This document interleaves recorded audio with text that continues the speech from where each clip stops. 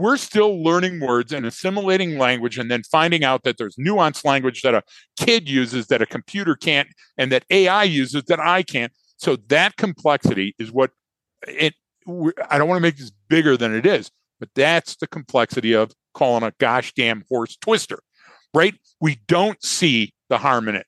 And then the person taking it says, oh, that's beautiful, anti-M Twister. And then somebody goes, yeah, but Twister was a cyclone and destroyed that entire village in Kansas. You see what I'm trying to say? We come at it differently. So survival. Welcome to the Left of Greg podcast. Hello, and thank you for tuning in to the Left of Greg podcast. I'm Brian Marin, the host and creator of the show. As always, I will be joined by human behavior expert Mr. Greg Williams, who the show is affectionately named after. Here on the Left of Greg show, our goal is to increase your advanced critical thinking ability through a better understanding of what we call human behavior, pattern recognition, and analysis. If you'd like to find out more about what that is, you can check the episode details. If you have any questions or would like us to cover a specific topic, please reach out to us at leftofgreg@gmail.com. Today we're discussing the importance of naming conventions, taxonomy, the lexicon you use, and the priming effect that words can have on others. Since language is extremely adaptive and the meanings behind words can change over time, unintended consequences will arise from the words you use. The name you give to something will elicit responses and influence how a person processes what you are saying, which means the outcome of your message may not match its original intent. In today's episode, we give some examples of how things have gone wrong in the past, like the Chevy Nova and a horse named Twister, and we talk about how focusing on intent and using concise language can help mitigate potential errors in sense-making from the recipient of the message. Please don't forget to follow us on social media. You can find the links in the episode details. And if you enjoyed the podcast, please share it with your friends. Thanks for tuning in, and we hope you enjoy the show. All right. Well, good morning, Greg, on this chilly morning by you, I'm guessing. It's that time of year now, so it's probably like, is it above 0 degrees now? Or is it okay? Well, that's 7 above zero. So people don't think about that, Brian, until they look at 32 as being freezing, and they get an idea. Yeah, but exactly. But it's 4 times warmer than it was yesterday morning. You do the math. I don't even know. I wouldn't know how to do that. That's too much for me.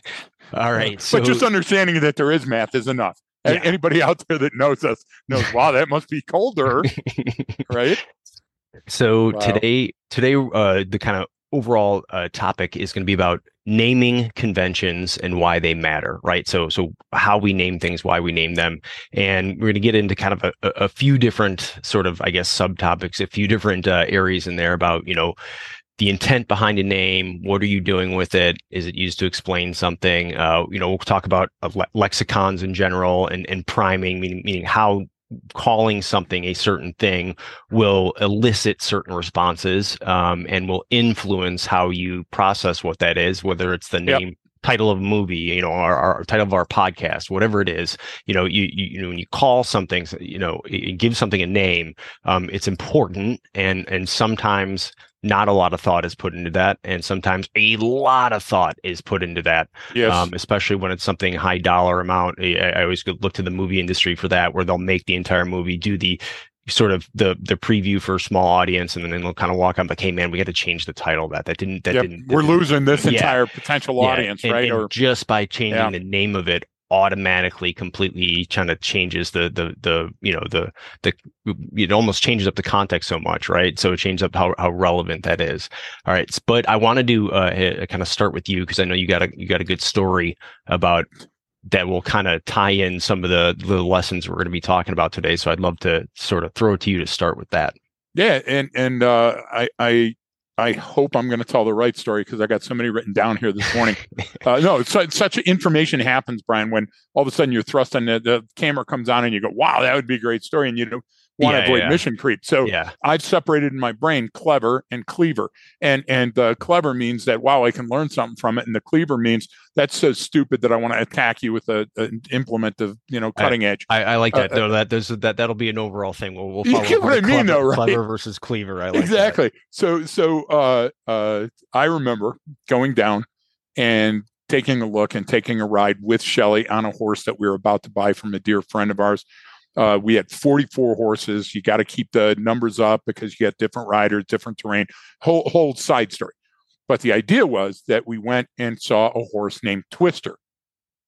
And the horse was named Twister because it was unsafe in the gate. And when it started backing up, it would twist around and it would crush you against the wall of the pen. It would, dump a rider in the arena. It would dump a rider coming through the gate before they mounted to get to the arena. There was just these horror story after horror story, and it was called Twister.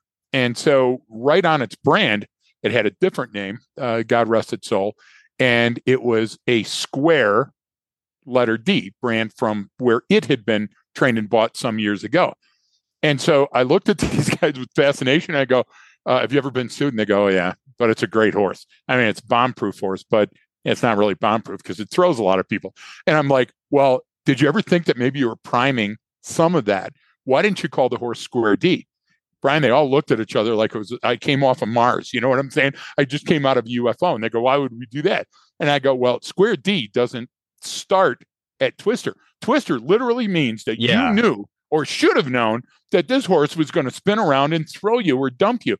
And they sat there and they go, you know what? We never thought of that. But you know who thinks of that, Brian? Attorneys think of that. Yep. Litigious people think of those things. So there's two things really that are going on there. One, are you being clever? Twister, hey, that bastard twisted around and just dumped me.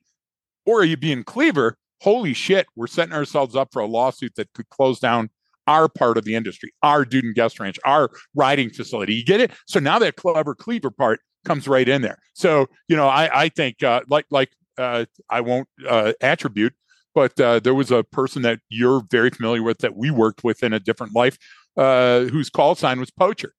Now, Poacher is a really, really good call sign inside because it's an inside joke, down and in. And it wasn't poaching eggs, Brian. I'll just give you that. And it was a very real legal standard. That's why the name came up, because there was trouble in paradise, right? So that was a cleaver. Now we wanted to be clever and throw it out there, thinking, wow, look how smart and clever we are. But when it came down at the end of the day, we were kind of really using a naming convention. We were more involved in taxonomy than we knew. And what were we setting up for a potential future? We were priming unintentionally, yet we were exposing ourselves to risk deliberately. Does that make sense? Yeah, and this is why that stuff is so important, because in hindsight, you can look back and be like, wow, we probably really should have seen that coming when we bought that horse Twister. What were we thinking? Right? But at the time, you're not thinking of it, but it really it shows that you knew a lot more than you really thought you did, or you should have known something. You brought up when it comes to liability, where you knew or should have known, right? And I think of so many different people with different call signs or nicknames, whatever you want to call it. And someone who was like, oh, that's Hammer. It's like, why is it Hammer? It's like, oh, because he comes in and puts the hammer down. It's like, okay, could we potentially see that spiraling out of control in some situations? Exactly. You don't want to name one of your trainers Rapey, because he gives off a rapey vibe when he shows up. God's crying because he's here now. Yeah, but think about that for a minute, because what buyer's remorse is, right? Mm-hmm. So I would say the clever cleaver standard has to be where you go, wow, everything feels right. This feels like the right thing to do. Let's sleep on it, or let's use socialization, or let's interpret what spirals could come from this event, right? If we do it that way, like what's life trying to tell me right now when all of a sudden I come in and this person, look at the elves. We always go back to Disney because he was a genius in human behavior, right? But what did we expect to get out of Sleepy? Yep. What were we thinking when we said Dopey? What's your idea? So if we take, and I'm not saying dumb it down, because that's simple and it's wrong. What I'm saying is that you have to take a look 360. You have to give you a perfect example. Just happened this morning. Just read an article before you came on about an investigation in a part of Colorado, non-attribution again, for indecent exposure, and a number of investigative sources that went along with it. So the first thing that comes to mind: priming, chemicals, emergency, your primitive brain. Yep. The first thing is somebody exposed themselves to a bunch of kids on a school bus. You bastard if I was there, I would beat you to death. Had nothing to do with it. This is Colorado. Wavy gravy, chili palmer, pass the bong. What happens is there are a bunch of springs, and these springs are hot springs. And this is the time in the season that people will park on the road, take off their clothes, and walk into the hot spring right at the side of the road. And then they'll smoke a joint with a couple of other people, and they'll have great fellowship, Brian, and they'll get back into their car and they'll go to work. This is so common. It's ridiculously normal. But what does somebody driving by from Iowa see? Holy crap, a bunch of naked people wandering around by the roadside. They call it, and now the dispatcher has to name it something. Do I have public nudity, public indecency, indecent exposure? Well, what do those words mean? So words are hugely strong.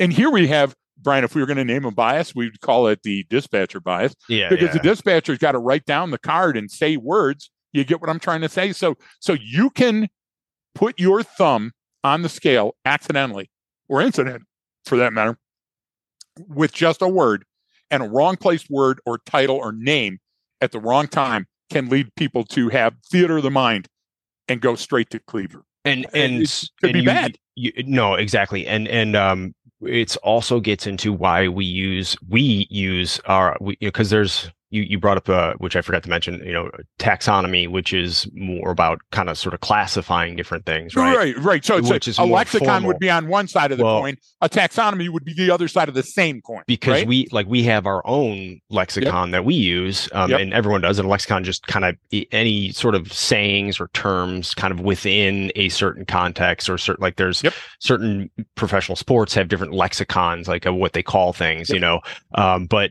we have our own on here, and we use that deliberately, right? Because some of it can be simple to, again, prime a certain response or a certain a shared file. It's almost like a meme. It's a way to transmit a significant amount of information in a very short word or sentence or description, to where the person receiving that automatically knows what that means, right? Yeah, it's a barcode. It's a barcode that goes by your brain so quickly that you're not scanning, but your brain goes, oh, I get what they're intimating. I get where they're leading me. And therefore that becomes sticky. In other words, a neural path is created and it's myelinized. So it's faster than another neural path, which means you get there quicker. And that can be the key to winning or surviving, right? Well, right. And it's like when we talk about, we've used it before in the past. Are you up and out, or are you down and in? And it's a very simple understanding of, are you down and in, so focused on what you're, that you're almost, you lose any sort of external arousal. You don't even notice it anymore. Or are you up and out and paying attention? Because it's very simple for me to look at you, go, hey, that guy's down and in, and go, oh, okay, that's why he's not hearing me. Both are on the same theory level, view, perception, rather than definition. Saying he's distracted by something else and he's not paying attention to what you're saying, Greg. I could say all that, or I could say he's down and in. And it transmits the same amount of information. So these things are wildly important, extremely important, and that's how things can go wrong sometimes, or lead to sort of these errors in sense making that we talk about a lot. Simply by the call, you get the call, is it there's a man with a gun in the park, or was it someone reported that I think I saw a gun? Because those are two completely different things, right? One is a man in the park that said he had a gun.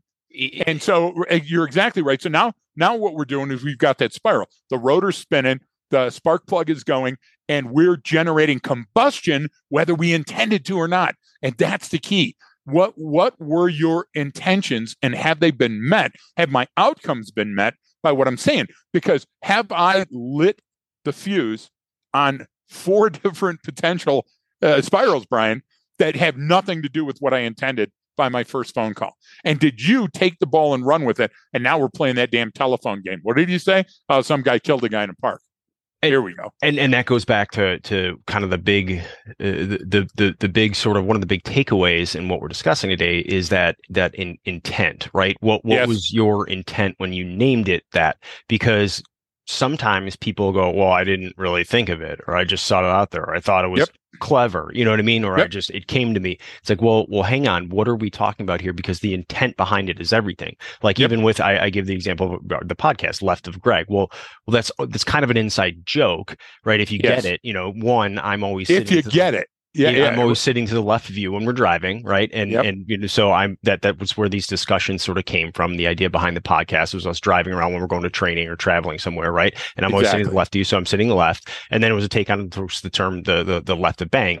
And so it was a joke with multiple levels, but if you don't get it and you're just walking this Left of Greg show, what is that? I mean, you would literally have no idea what our show is about. If you and I just giggle every time somebody says it, but we're not getting new listeners and we're not opening minds, then have we missed what our intent was, right? Exactly. It's so simple. And it goes back to this, why it affects everything that we do and how people perceive certain things, which is why we, of course, always go back to what was their intent, because a lot of times people name things or do it and just there was zero intent behind it. They just thought of some description to call something and thought it was clever, or just didn't even put any time into it.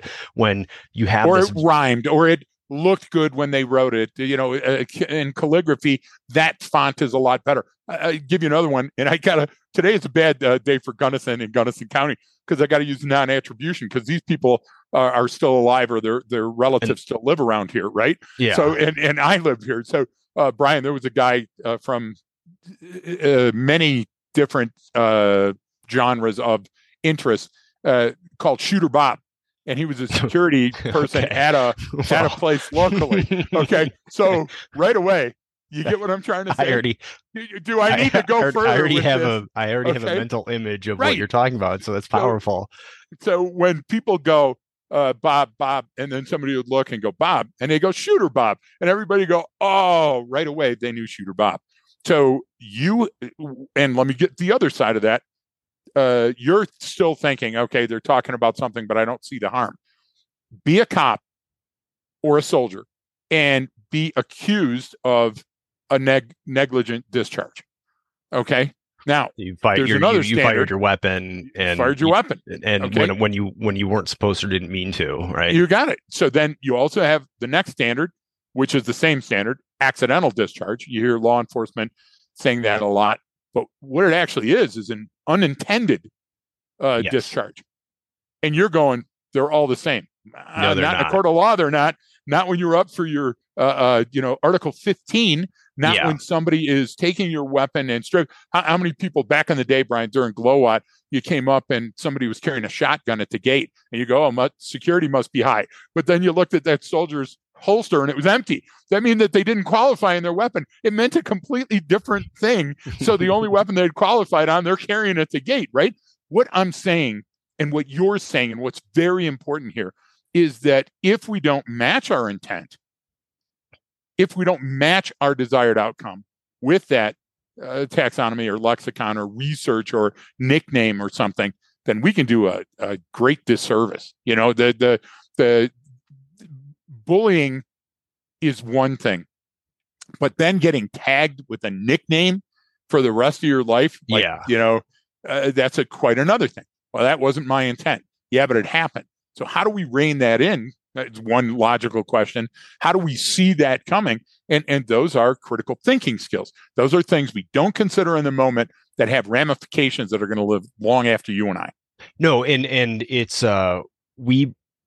because this is a normal part of human communication to kind of give things a name or call it something, especially a lexicon, especially within, if anyone listening, just think of, where you work or your family, you have your own language, right? Because language is so adaptive and it's just constantly changing, right?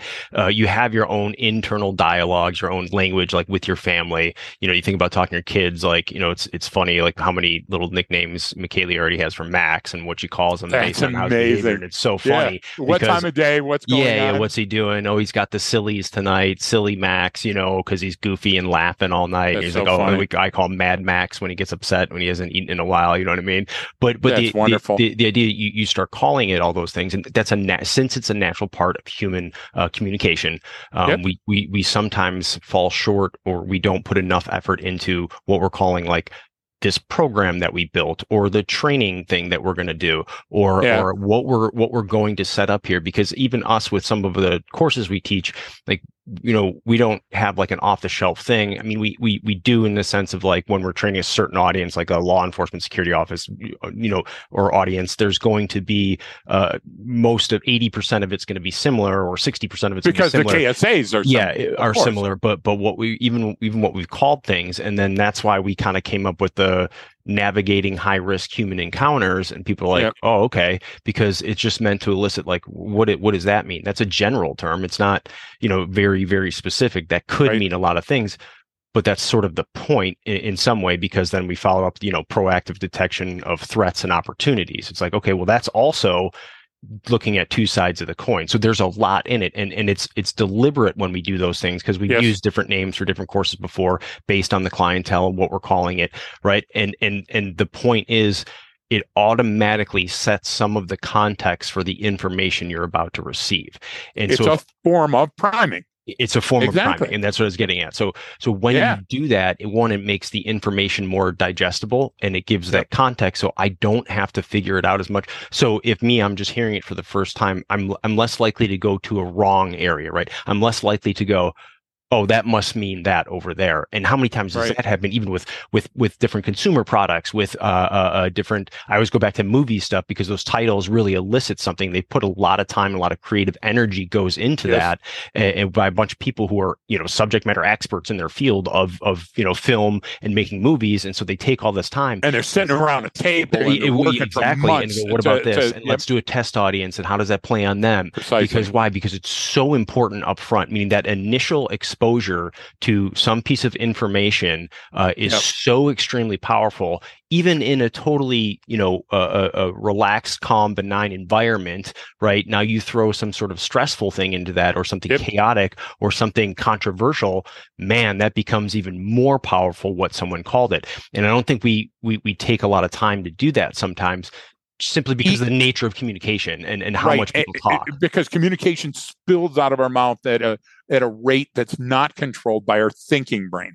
Okay, so we're just reacting to those things that are around us and responding. A good way of looking at that, and you made a great example about how a big business has to spend a lot of time and create pilots and suggestions before they actually come up with it. Take a look at my backyard right now. It's snowing outside. Okay. So I already told you it's 7 degrees and it's snowing. So 7 degrees snow and below zero snow, and at freezing 32 degrees snow, and a few degrees more, 35, 38, 40 degrees snow. Yes, it can snow at 40 degrees. Trust me. The idea is each one of those is a different snow. Now you have sleet, you have hail, which are forms of condensed cold moisture, right? But they're not snow. And then you've got thunder snow, Brian. You've seen that. Video. I've got video of it. Okay. So, and you've seen thunder and lightning during a snowstorm. Only in Colorado, folks, maybe you have the same experience where you live. What I'm trying to say is then we look back to the ancient Inuits, or we look to a different culture, and somebody always comes up with a statistic. I don't know where they get it. But they go, well, did you know the Inuits had 37? Whatever it is. Snow.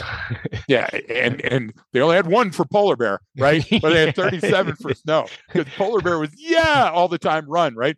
But the idea there is that those things that we now are understanding why taxonomy and lexicon are very different, right?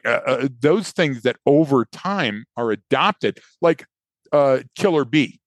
Right. Okay. I get it. These bees along the border, killed other bees and colonies. And if enough of them got on you, they would kill you. Well, once you ring that bell, you can't take it back. So what was it last year? It was murder wasps. And then it was the murder hornets. You remember? And so now we've got to come up with nuclear, infused wasp bite. Well, murder implies intent. I mean, so it's like, wait a minute. They're thinking. They're all sitting on the hedge out there going, that guy comes out the mow the lawn. I'm going to kill him. Fucking dead. Okay. But the idea is, as funny as that is, Brian, that's how things are created, So we have to, going forward, we can accept whatever happens. As a matter of fact, look at how all of these places that used to make encyclopedias but still create dictionaries are just now in a very different format online.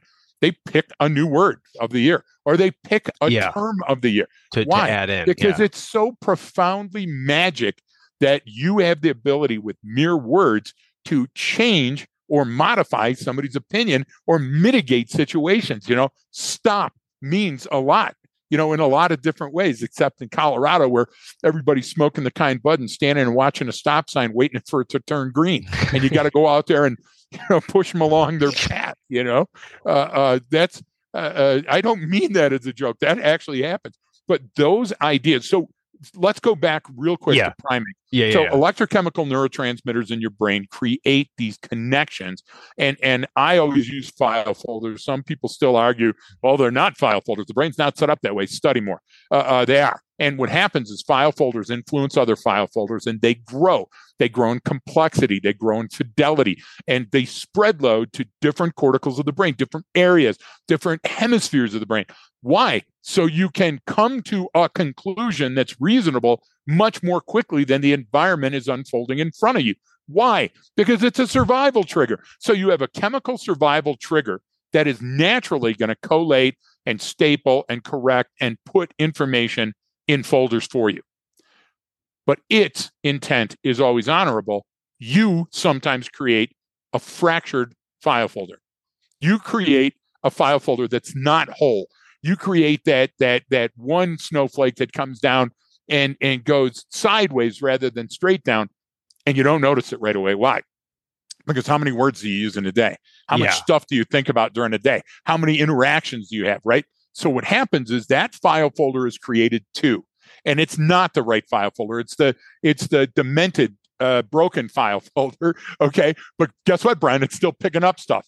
It's like a garbage can in a hallway, and you forgot about the garbage can, but everybody else walking by didn't, and they're still throwing shit into it. Right. So you have to be careful, because if you allow that to grow, it can grow exponentially over time and lead you to the wrong conclusion. You can see a thing, you can assign an importance to the thing and then drift away from it and then come back to it a couple other times on your way to work. And all of a sudden what you've created is a knowledge of that thing, and that knowledge is faulty. So those file folders can be worse than having no file folder. And so I just want to say that sometimes you are saying neg discharge in a court of law.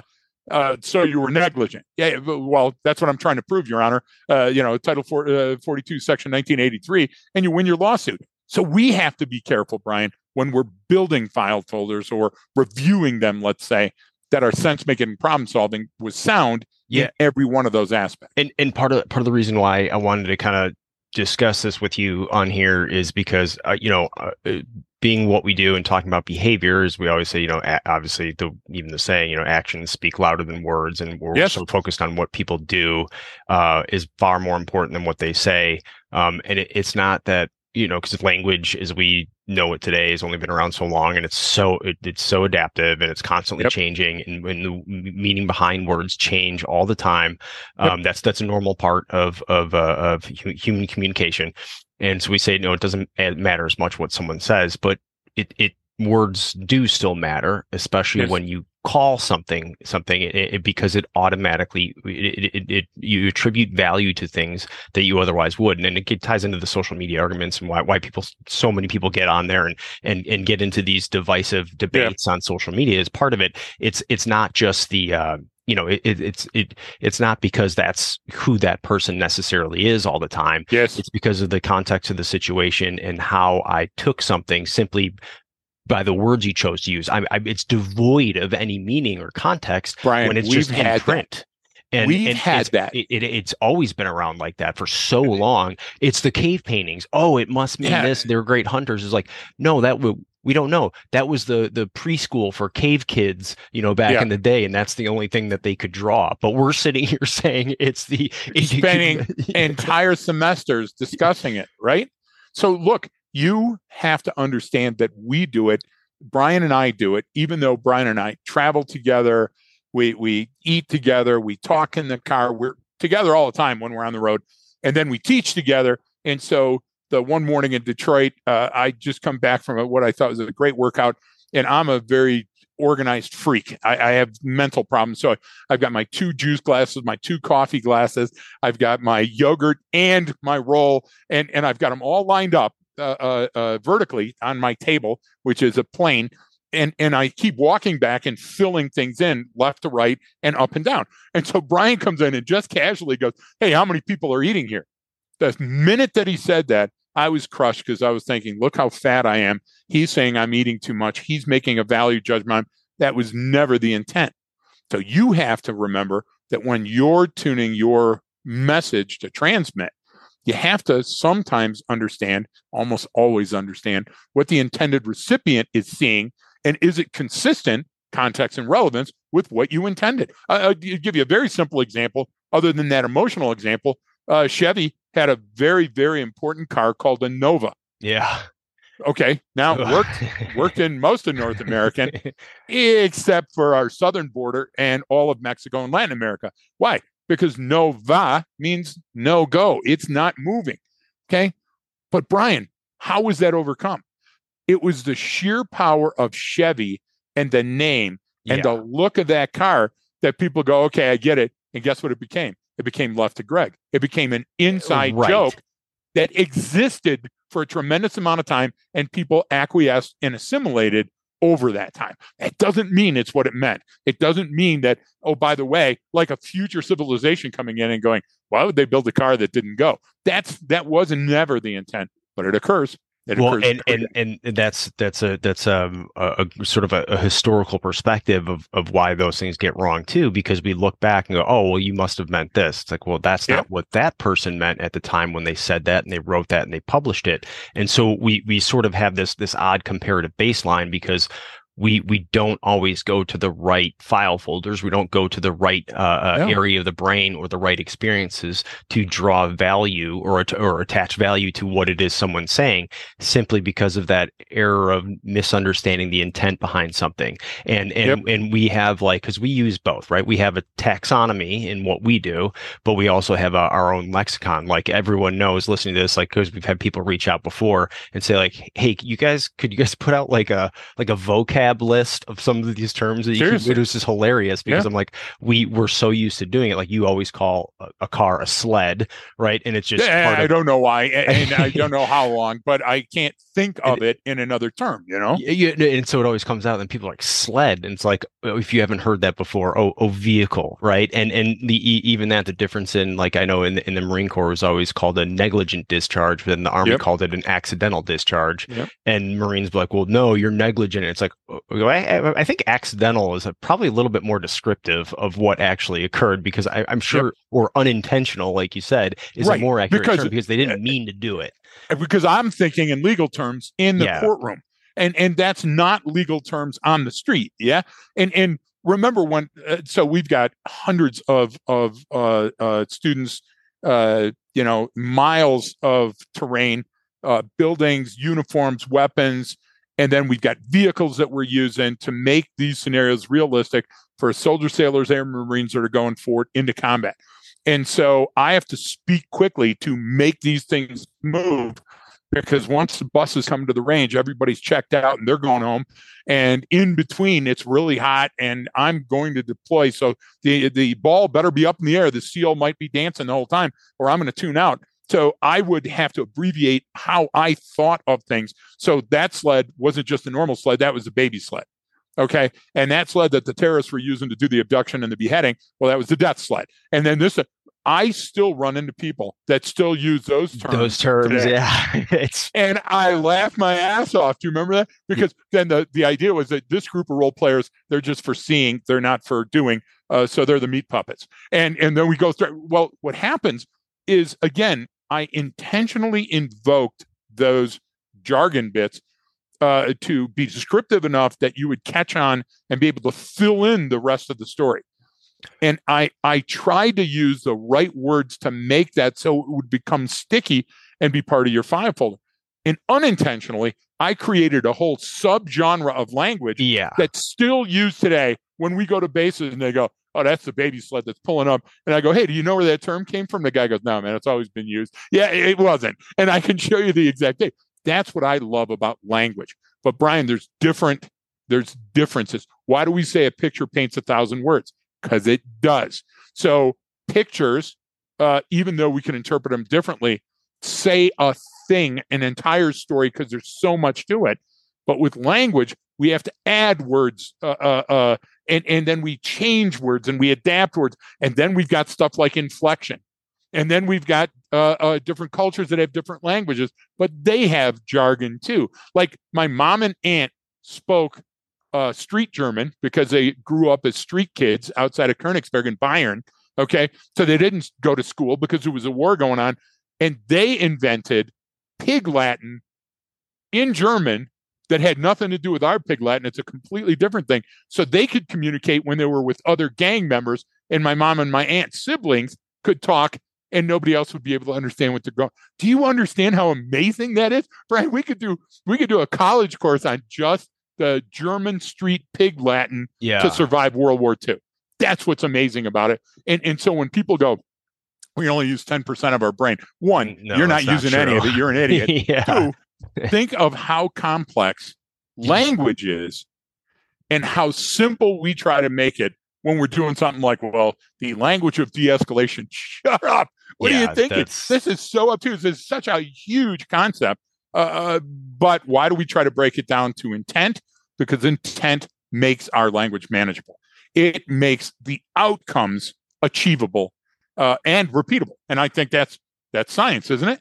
You know, at the end of the day. That's the thing about language. So we're sort of coming at it from both sides here. I'm saying that it's important when you're putting your name on something or calling something or what you're using to describe something, but it also it's only as important as the intent behind it that you meant. Meaning, precisely, because like you just talked about it, like the de-escalation language thing. Like what I get it. Like for perfect example.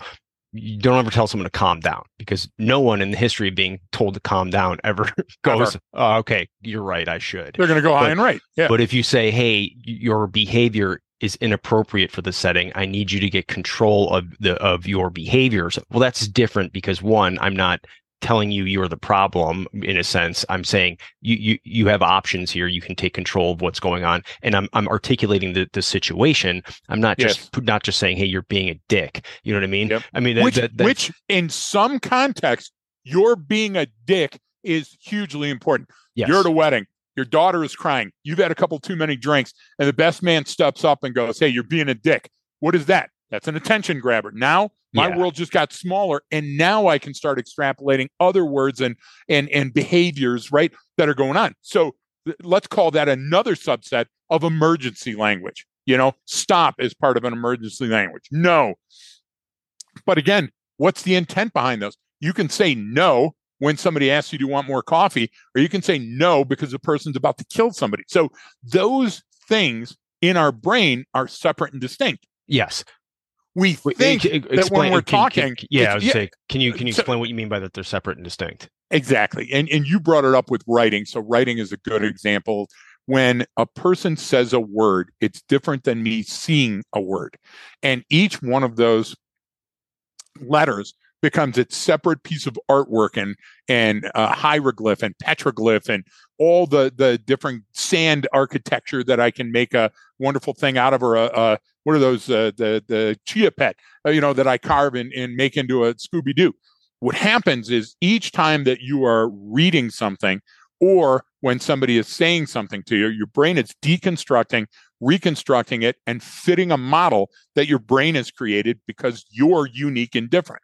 Now, if we've all gone to the same school and we all understand the same alphabet, then we also have to understand that there's lowercase and uppercase. There's capital letters, there's underlined, there's bold.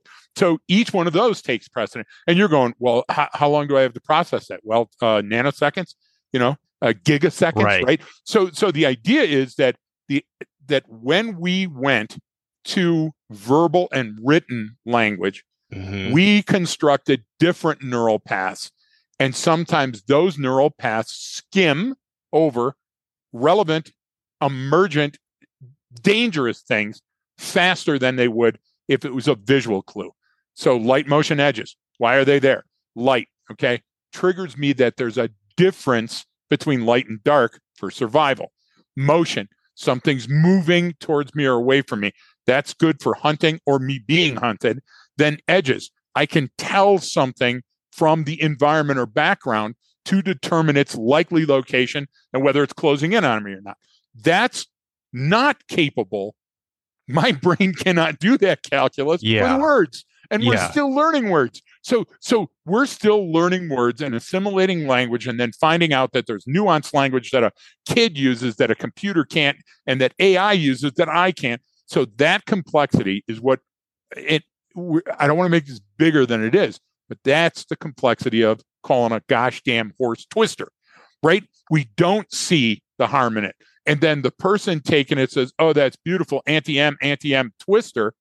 And then somebody goes, yeah, but Twister was a cyclone and destroyed that entire village in Kansas. You see what I'm trying to say? We come at it differently.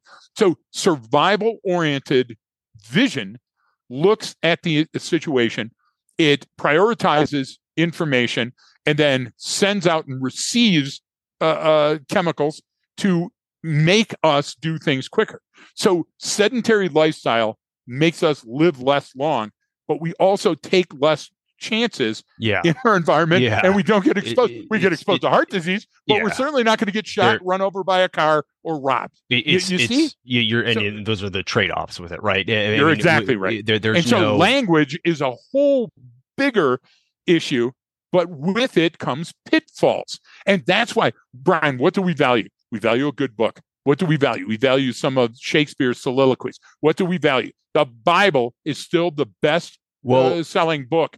Is it all because of faith, or is some of it because it's a gosh darn good read? You see what I mean? It's a perfect example of, because it ties back to what I was talking about earlier. Like, why do so many people go when they adapt a film from a book, and a lot of people go, well, I really like the book better. Well, why did you like that book better? Because you created the story in your head, and then the film, the characters. You did it. They were your characters. Was your story. You experienced it. How whatever your brain came up with. So when it went to the screen, you go, wow, this is different than the book. It's like, well, even if they stuck exactly to the story in the book and used the script word for word, it doesn't matter. You're having that sort of there's that turbidity, there's a cognitive dissonance there because it's different than your story. And so that's and I appreciate bringing up the why people enjoy reading so much, and it's because you have to create it in your brain. You have to right. And it's a difference between, even like, I like listening to some books too, like the audio books while I'm doing stuff, but it's so different than reading, and it all depends on who the narrator is, right? I got my guy. I'm sending one too. My new favorite, who's been my favorite for a while, my favorite philosopher. He's not a philosopher, but I love his take on philosophy. He's a physicist, Brian Greene. When I read his books, it's awesome because his voice is like nerdy enough, but exciting enough that I understand the complexity of the topic and engage with me. But if I try to listen to like Neil deGrasse Tyson talk about, hey, and we're out in the outer space, I'm like, hey, I might want to order a drink or something. And I go so off topic because I'm like, that's so funny. It's too cool for me. It's too slick. Like, I want this to be technical. And you can't. And, like, I have to dive into it. Now I'm like kind of off track. And so listening and reading are two completely different things. We perform to train, educate, and entertain. And that's why we're exhausted at the end of our training day. Right. And that's why people come to our training. And that's why people said, I've been to a lot of your training. No 2 days are the same. Well, first of all, it's the audience, it's the venue, it's the day, it's us. Are we on our mark? It's the slide, the topic. Yeah. So much goes through it because we're creating a performance. And let me give you just a sidebar, because both of us love film and both of us love music. So there's a film, The Front Page, and a great story, old. Very first was a stage play. Know that one. Then became a black and white film in the 30s. Then in 1940, you get Cary Grant and Rosalind Russell to play the characters. Well, the original idea of this was Cary Grant and Walter Winchell were going to be the two men, two fast-talking reporters. There's a guy that's going to be executed in 24 hours. Can we get to the truth? A great film. And anybody, if you want to watch it, watch it. But what happened is when they were trying to pitch the film, because remember, it was already a stage play. It was already a film about, 5 or 6 years ago with Manoj, whatever that guy's name is. I can't think of Alberto or whatever. But now this director, Howard Hawks, is going to go in and go, hey, I want to pitch this to a studio. So the studio's sitting around and they got Cary Grant. Everybody goes, oh, we love Cary Grant. So Cary Grant is reading for the script. But guess what they don't have? They don't have enough men in the room to read the other parts. So one of the producers and one of the directors says, well, my secretary is here.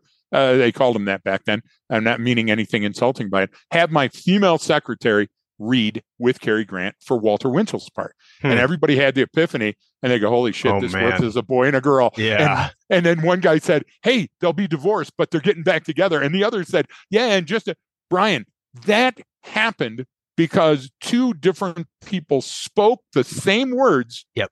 But in a different context, at a different time, in a different office, and one of them happened to be a woman.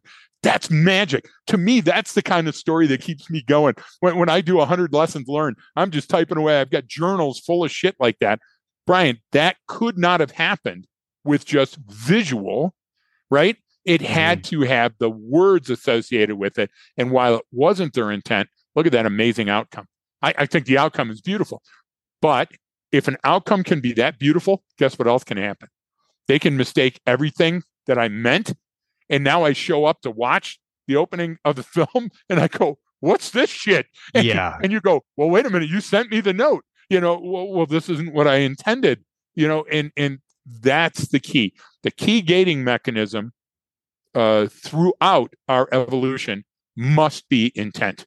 It must be general or specific intent, and whether those outcomes were desired or unintentional. I think if we break things down that way, Brian, I think it remains in the scientific realm, and we can't fault somebody for saying that. Why do we have freedom of speech? Yeah, freedom of speech, and do you have the ability to have recourse? Well, recourse and discourse are words that I love, because discourse is when we disagree with something and we do it often. Recourse is me being able to come back and raise my hand and go, this was fucked. I got the short end and I didn't deserve it. I love that. But what were those policies in a tribe? They were much more brutal because we didn't have as many choices as we now have with language. Language gives us a superfluous amount of choice, sometimes too many choices. You ever go to a restaurant and see so many items on a menu that you're sitting there going, that's the Cheesecake Factory problem, right? My gosh, I get anxiety because their menu is like reading a novel, and I'm like, just two problems with Cheesecake Factory. One, we were introduced to a drink called an old fashioned. Okay. And it broke the bank. But the second thing is, you're exactly right. They've got 9 chapters in salads alone. Yeah. You get what I'm trying to say? The guy wheels the book out to you, right? No. And that's a good point. That's the same thing with a lot of these streaming services and Netflix and all that stuff. You're like, you people that I can't find anything because you have too many options. I can't find anything to watch. There's 30,000. I have 8,800 channels, right? So you have too many options. But it also gets into why humans can communicate at a very basic level without speaking the actual same language, right? There's so much universality because when you literally speak a foreign language and I don't know that, you don't know English and I don't know, let's say, German, right? Yeah. But we can still get along and work together and figure things out as we go. It's not just going to be like, I don't know, this person, we will never figure this stuff out. No, because there's enough going on in the situation between two humans that are so similar enough to figure things out as you go along without ever speaking a word to each other. And that's why we focus, obviously, that's why we focus so much on behavior. But two, it's how language can really make things spiral out of control. I mean, just by the wrong name, by the wrong word, by some even just a mispronunciation. Absolutely, things can go so far south. I mean, where I grew up is like you get someone's name wrong. It's like, hey man, you don't call someone out of their name. You don't do it's like you pronounce my name wrong. It's like, oh, I'm sorry, I'm reading this off of a piece of paper, but someone's immediately offended by that. It's like, you don't call me that. It's like, shit, man, I didn't mean to call you that. No, this is what. But how long have you worked with me? Do I ever call anybody in class by their name? No. I created a nickname early on, and then they became whatever. And this table is Blue Man Group. Yeah, exactly. Remember Shoehorn. Okay. But everybody gets my intent because they can read the context and relevance because I'm there. And I only saw that fail once. Shelly at the ranch, probably 15, 18 years ago now, had just come in from a ride. And Shelly's a perfect cowgirl, man. She looks the role. She can ride. She's just hard as nails. And she went to the office at the Duden Guest Ranch that we owned. And there were a grandmother and a granddaughter that were there ready to sign in. And Shelly went in and Shelly goes, "Morning, boys. How are things?" Or something. Because you know Shelly, she's always there. And she's so engaging and wonderful. Yeah. And the grandmother lost her shit. The grandmother says, "Well, clearly we're not boys, we're ladies, and you need to treat us like ladies or something." And Shelly was like, "Nope, not today," because Shelly's like, "Hey, the customer's not always right. Kiss my ass." Yeah. But the idea was, it was the first time in, God, over 40 years knowing Shelly that I saw her on an uneven start. Right. Because she was joking and the joke didn't make it across. But again, there's classic obstructionists in the world. Yeah, there's people that say something. There's people that walk their talk, and there's people that talk their walk. And the idea is that was so rare, it's remarkable. And I'm telling you that why? Because now it becomes a lesson. So lessons are how we navigate life. Repetitive behavior, meaning patterns, is how we navigate life. So when we put those together, then what we come out with is a language. And a language is so much more meaningful than just words and letters and paragraphs and all those other things. It's the story that's told by the environment and the story within the story, and many times the unintended story. We have to consider all of those during an investigation. And any surveillance is, in fact, an investigation. Yeah. It's just being conducted in real time. And what I mean by surveillance is any encounter, because that's how I treat them. Every encounter is, I'm walking up to you, I'm looking at the big picture, and I'm looking at small things, and looking at the gait of your walk and how you're dressed and the wear of your sleeve when you shake my hand. Brian, you know me, and I know you, and that's the type of stuff we value. And that's how we determine what likelihood we're about to face. Yeah, and is it dangerous? Is it deadly? Is it fun? And that helps determine the relevance of what you're, of that observation sometimes. Absolutely. Or the relevance of whatever it is that you picked up on, because and this kind of goes back to sort of the takeaways for today, in a sense, is that what we choose to call something can have massive second, third order effects, and it can completely change the relevance of what we're trying to get across. It can change the meaning of it, and it can change how it's received, which is, again, why we always focus so much on intent, because even to the social media examples, like when there's outrage over something, I always tell people, well, what was their intent with that post, and what was your intent with your comment? What are you trying to do here? And the more error between those. Well, right. And sometimes it's people don't think that much about it. They aren't that deliberate about when they're doing, but they're not realizing the potential of it, right? Meaning you the more deliberate you are in some of these things, especially when it comes to any type of lexicon that you're using, whatever those terms are, what are those descriptive things that you're using to explain to something, are so incredibly powerful that it can completely shape or reshape the conversation just based on something that you weren't even thinking of. And that's why, it explains why we use some of those terms over and over again, like those mission focus and predatory looks. It's like, look, here's all the physiology behind that. Here's all the neuroscience behind that, but do you understand what I mean when you say that? It's like, oh yeah, I get mission focused now. That's when someone's so down and in, they're so busy that they bump into someone because they didn't even see them. Okay. Exactly. So if I look for those things, and then I couple that with what a predatory look is, like, well, everyone in your mind right now can think of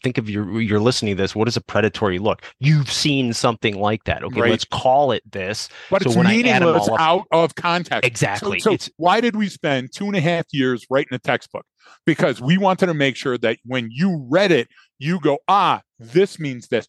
And we're not together. and I wasn't able to use a dry erase board and show you, and you didn't see my passion or smell my exasperation. So that's why it's so important that before you launch, listen, we're not talking about your day-to-day conversations, with the cabbie in the car, but I'll give you a higher level one, and again, non-attribution, but working on a program for very important beltway type folks. And one of the people talking said, yeah, that red dot is on me. And I immediately turned 3 shades of purple thinking, wow, there are 2 operators in this room and me, an outsider, that are looking in. And we all know that what you mean is the sniper with the scope, putting the SOFLAM on the target, meaning the rubber hits the road with me. If, mea culpa in Latin. That's what he meant when he said those words. But we were speaking to an international audience of over 100 people. Yeah. And in that context, that went so many different places. It was like Casper the fucking ghost sneaking around in that room. And you saw it going through people and changing people and people writing it down and people looking it up. Brian, that's what I'm saying. Sometimes a casual offhand remark can go to areas you never intended. And that's why we spend so much time in rehearsal. That's why we script certain things and other things are just us discussing in a car. That's why Left of Greg is opinion-based testimony. Right. And it doesn't come into the classroom. Right. You get what I'm saying? And that's why we kind of make a clear distinction too between the podcast and we're teaching, because the intent is different, where this is a conversation to talk about different topics, free form, unstructured, unrehearsed, unedited, you know what I mean? Just it is very, that too. On this side of the and then that's very different than taking a deliberate approach. And you can't, what I see go wrong, which is kind of some of the examples you've even brought up, is when those two things get mixed. It's your offhand comment, making a joke or whatever, but that's fine in some context. But when you do it in here, it's like, well, wait a minute. Is that part of what you're teaching me? Is that part of what you're training me? Is that what you're telling me? And where do I put that note? Where do I put the arrow to tie that to my curriculum, to your remainder? And I'm so with you on that, Brian, because that's why you're in the line at the church's fried chicken and the guy in front of you is taking too long and you say something and it's like, hey, partner, speed it up. And now we got to turn and hey, I'm not your partner. Yeah. And it's immediately to the wrong zone. And we wonder why. How did that homicide occur? Exactly. I never asked that. Okay. Yeah. Because I've seen how that can spin wildly out of control. And the next thing you know, that orbiter is going into the sun rather than following its path to the moon. So we can have another great adventure. The idea is that some things like computer use and AI are completely universal, and it doesn't matter the language or the culture or anything else. But that thing I sent you this morning, when a person was talking about respect and saying respect changes from culture to culture. No, it doesn't. Respect is one of those few binary things. You have it, you don't. Yeah. You're getting it, you're not. You're giving it, you're not. You get what I'm trying to say? And if you can hold those few things together, then you can understand how people work. And that's our goal. Our goal is to say these patterns have been around because they tend to be cohesive and hold tribes together. These patterns are around because they tend to make people aggressive, and that's how wars start, right? Mm-hmm. And so when what we're doing is we're trying to create these big lenses to small, not to burn ants, but to flip them around and act as a binocular so I can see a long way. It was Eric Collier's birthday yesterday, and we both loved the big shaved ape. And I remember we used to joke on the range all the time, and Collier would say, man, that enemy's a long way away. And I'd grab the binos and turn them around, and he'd go, holy shit, they're on the wire. We would laugh and laugh, and people didn't understand that. That's what I meant by this comment, Brian. If you're not focusing on the intent, then you could be wildly off that base when you approach the target or the X or the bar. Yeah, no, it's a reminds me, there's a meme that it was three, it was a Venn diagram with 3 circles, and one had a bunch of words. It said, talking to your dog, the other one was, talking to a baby, and then the third one was starting a fight. And then where they overlapped was, hey buddy. And it was so funny because it was like you talk to a dog like, "Hey, buddy," he's so like, "Hey, buddy," simple. and then it's like Exactly like, "Hey, buddy," and it's like, you're so right. I love it when it comes to language like that because it's so. But what did we do? Yeah, the drawing, the caricatures, the cartoon, the diagram was what put it together as being funny, right? Yeah. Because if not, you would have had to act out each of those components, but your brain did the rest. So that's the essence of critical thinking. Did you receive enough artifacts and evidence and information from the original exposure to deduce or induce the rest, right? Isn't that what we're really talking about here? Because that comes down to intent. Hey, before I go off the handle, what did they intend by that, right? And we don't do that as much. No, and I think that's kind of a good point too, or good. That's kind of the overall thing we're getting at here with this episode. So I would say the overall takeaway is that it goes back to what we always talk about: intent and demonstrations of intent with behavior, but it's with words too. Is what did this person mean? What did they intend by that? Because the transcript is not the same as being in the courtroom, baby. Oh, right. And being on Zoom or a Teams isn't the same as being in the room. Consider those, folks. Consider those today. Take just a minute, and when you're staring at your desk before you get up to go to meet with somebody, think of those things. They'll make you smarter, stronger, and harder to kill. Yeah, you know? and might save your life. Right. And I don't. We didn't kind of have time to get into too much, but just because of the mass amount of communication and how much people are texting and commenting and emailing and all that stuff, because we're doing it so much more, we're not as deliberate and thinking about it as much. So there's an even greater chance that things can spin wildly out of control by some comment. I mean, just because of not my comments, because I sit there and I make sure that I have a picture with my text and then 9 different emojis at the end, and I hit send. That's why it's so stupid. That's why all of that stuff was invented. That's why we have emojis and GIFs and memes. That's why I'm building the Eiffel Tower every time I send one. It all came about because a text message or an email is so devoid of any context that you have to have those things in there. So that's how Allegory of the Cave is formed, because you're still far enough back that you can hear some mumbling, but you're seeing the flicker of the light and you're attributing knowledge and information to things that were never intentional, you know. And I'm really white belt in that, but I think everybody gets it. That's the point. I think so. Yeah. All right. Well, anything else to add for the listeners?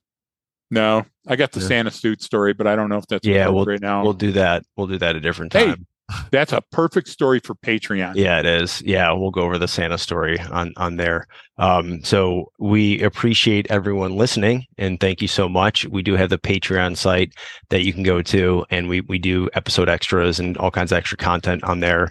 And then you can also check us out on social media. And if you enjoyed listening to us talk for the last hour, please share the episode with your friends. It helps out a lot. But we thank everyone for tuning in. We appreciate it. And don't forget that training changes behavior. That's all for today, folks. But if you'd like even more content, you can head over to our Patreon page. The link can be found in the episode details. Please don't forget to subscribe to the podcast, follow us on social media, and please tell your friends about the show. Thanks for tuning in, and we appreciate your support.